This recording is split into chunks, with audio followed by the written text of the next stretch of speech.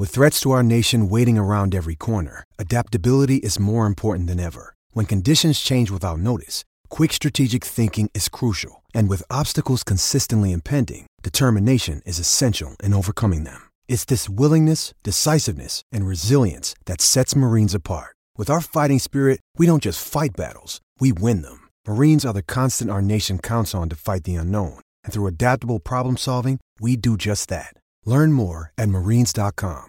You're listening to the Husker Online Show, your authority on Nebraska athletics. The Big Ten chose to start on time, or at least to schedule a start on time. What went into that decision? But what went into the decision was to afford us the best possible opportunity to be as flexible as we possibly can. And that was one of the reasons why when we decided to go to a 10-game only schedule, a Big Ten only conference schedule, is that we're hopeful that this builds an opportunity for us to remain as flexible as we possibly can. So as you're aware, if something were to happen where we didn't start on September 5th, we have the flexibility to start even on September 12th or the 19th. And because we have those open dates throughout the schedule and on the back end, we would be able to collapse some of those early dates to a later date. So the big thing for us right now always is number one is the health and safety of our student athletes and everyone in our Big Ten community,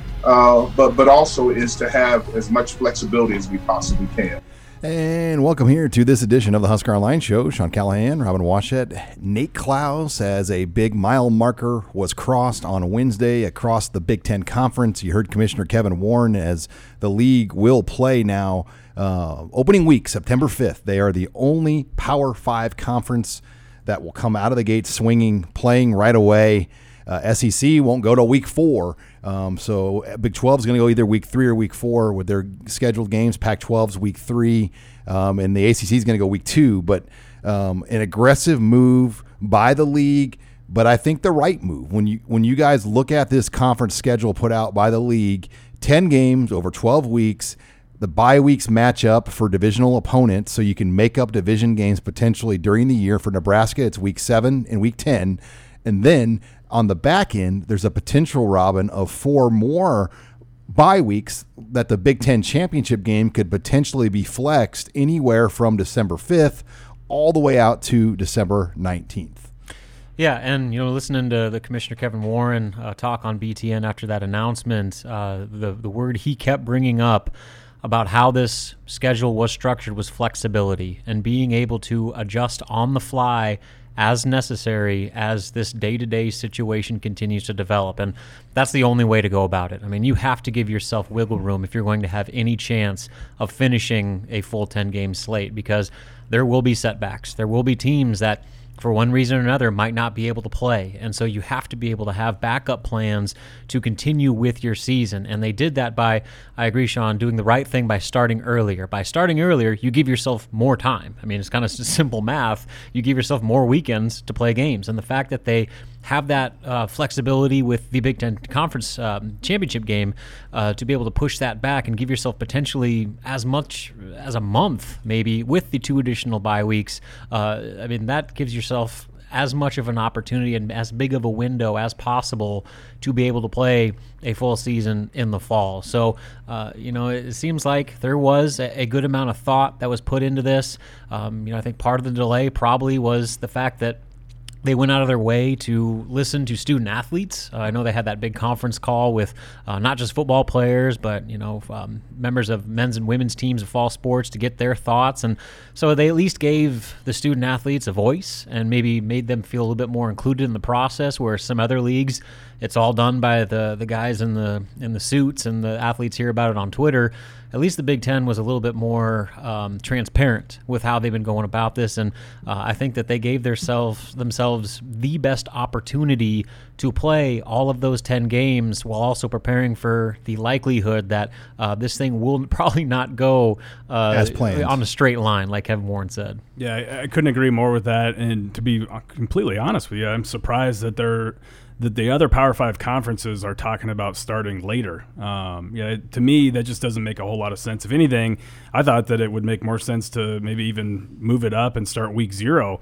to give yourself as much buffer room as possible. But I like the fact that the Big Ten is starting on week 1.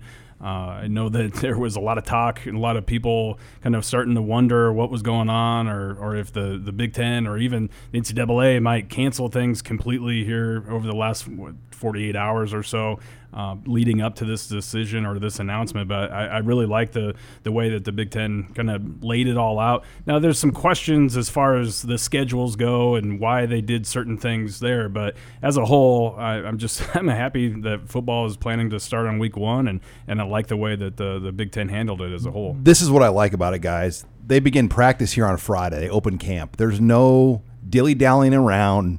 They're on schedule. SEC is going to extend minicamp all the way until mid to late August before they roll into camp.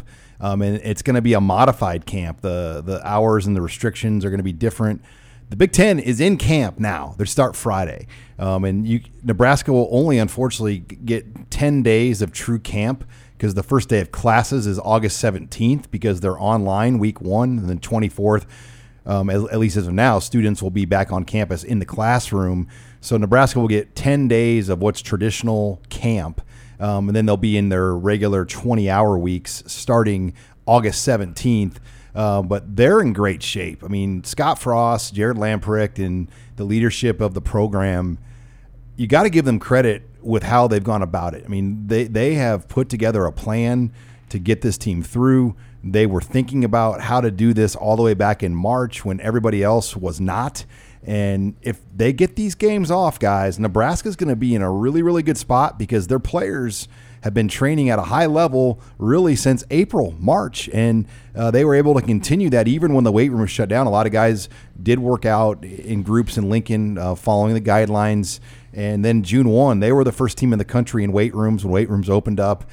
So it's been a really, really smart approach by Nebraska, and it may pay off here. Yeah, it seems like we've been praising how Nebraska's handled this whole situation from day one, and this is why. I mean, now that they're in the situation that they're in, Nebraska seems to be on as solid of footing as maybe any team in the conference right now, just in the amount of preparation they've been able to get in, the way that they've handled coronavirus positive cases and adjusted accordingly, been able to quarantine guys and basically just keep this thing on track. Where you look at other schools, even within the conference, that a handful of positive cases, they're shutting everything down for 2 weeks and basically just kind of going at the whim of this total reactionary response. Whereas Nebraska stayed true to their plan and they handled things basically with a level-headed, even keel approach. And now they seem to be in, like I said, in as good of a possible situation as a team going into the start of fall camp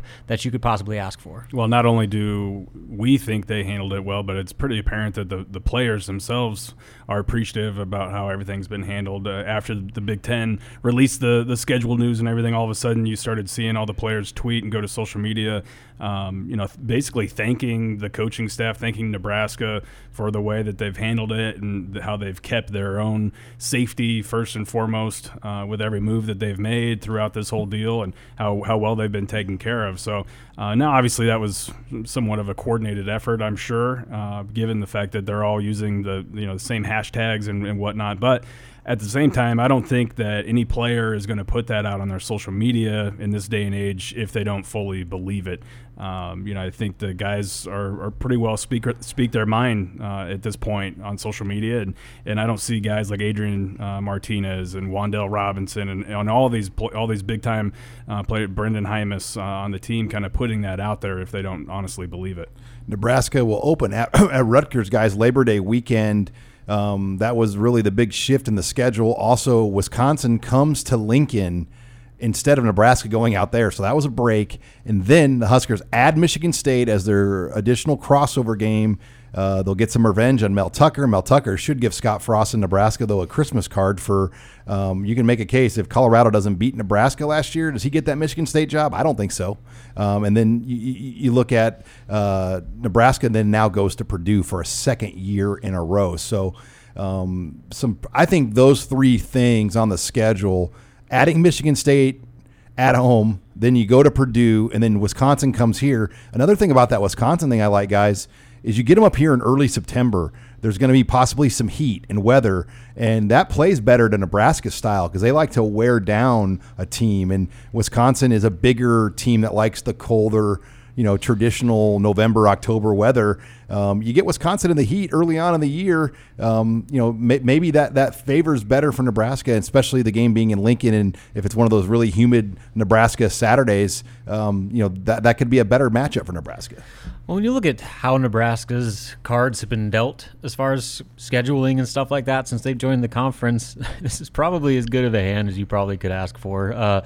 Just considering, Nebraska usually just gets hammered with stuff like that. I'm surprised they didn't open with Ohio State, Michigan, Iowa, Wisconsin right out of the gate. Year one of the Big Ten, they played everybody. Yes. They played Penn State, Ohio State, Michigan, and Michigan State, and Wisconsin, and Iowa. So to get Rutgers and Illinois in your first two games, that's a nice little favor from the league. Now, granted, the next four games after that are a brutal stretch with Wisconsin, Iowa, Minnesota, Ohio State. But, in the grand scheme of things, Nebraska is kind of probably in the middle of the pack as far as schedule difficulty. And, as a program, being able to get some early momentum, assuming that Rutgers game gets played and everything kind of goes to plan through those first couple weeks, Nebraska's going to be in a pretty good spot to where they are going to have a much more, solid footing under them going into that 4-game stretch than maybe they would otherwise. If you're Wisconsin, you're probably upset that you've got to come to Lincoln 2 years in a row now.